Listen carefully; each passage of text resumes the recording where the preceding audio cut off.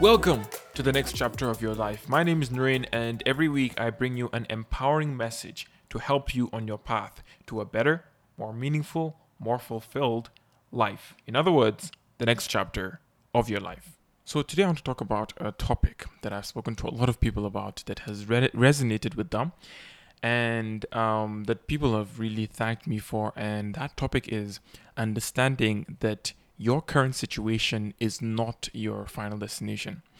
Everyone needs to understand that whatever is happening to them right now, whatever is going on in their lives, is not permanent. We may not be certain about many things in life, but one thing we can all be sure about is that nothing in life remains the same. You have the power to change your life if it isn't the way you want it to be. Even if you're experiencing the worst possible things in your life right now, they will not last forever if you take action and do something about it. The best period of your life could still be ahead of you, but it won't just appear out of nowhere. You'll have to work towards it. It's entirely within your power to build any future you choose for yourself. Hardships, difficulties, challenges, they won't last forever. But if you want to have better times ahead of you, you have to take the right steps to make it happen. The comedian Trevor Noah is a perfect example of someone who recognized this and refused to settle for his current situation as his final destination. He often says that he was born a crime. Trevor Noah was born in South Africa to a white father and a black mother at a time when it was against the law for these two races to mix. One time when his mother was found at his father's building, she was arrested and sent to prison.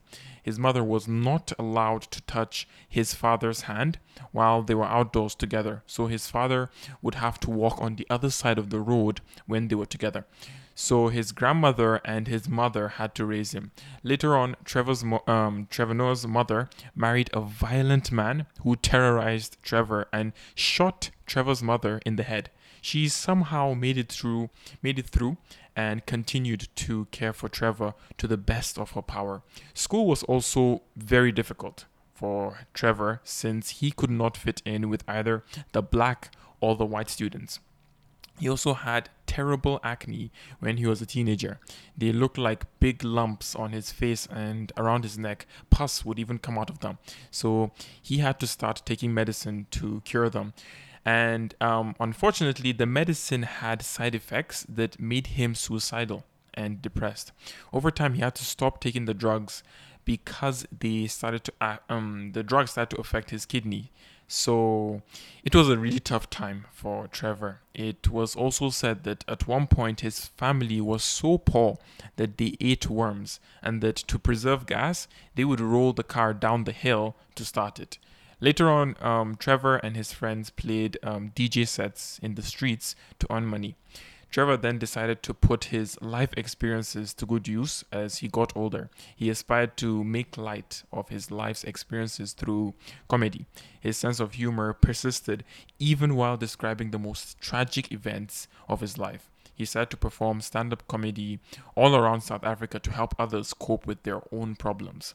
Trevor has since moved to the United States, where he hosts America's most popular comedy news program and is a well known stand up comedian. He attributes his success to his mother's commitment to helping him escape poverty. Suffering may be a defining moment in each of our lives. It forces us to reflect on where we're going and to ask ourselves whether we are on the right course. Suffering can be our greatest teacher, shaping us into the people we want to be, just as how it sculpted Trevor Noah into becoming the comedian he is now. I don't believe we would know Trevor Noah's name today if he hadn't gone through those difficulties, those challenges and trials. The fact is that suffering has the power to either make or break you, and it is entirely up to you to decide what it does. Trevor chose to find meaning and purpose in his struggles. He refused to blame the past or give up on his desire for a better life. He realized that the only way out was to decide what to do and then do it. you also have the same choice as well. You can either blame the past for the pain it has caused you or use it as fuel to propel you in the right direction. The American author Zig Ziglar once said, quote, "Always remember that your present situation is not your final destination. The best is yet to come." End quote. This quote captures the journey we are all on. Although it may not seem that way, where you currently are isn't where you always be. Great things in life take time, and everything that is going on, every single thing that's going on in your life right now is preparing you for those great moments. If you genuinely believe that, then the challenges you confront have a new meaning, and the hard times would become a lot easier to deal with. On our bad days, this quote can help us remember that our current situation isn't a good indicator of how things will turn out in the end. You should try your very best to never lose hope, no matter how hard it gets. Without hope, you've given up on life.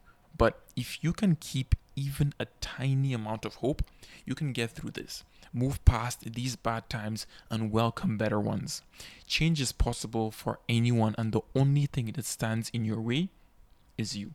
Your present situation may be filled with sorrow, misery, but by shifting your perspective on what is possible, you remove the obstacles that are holding you back from change.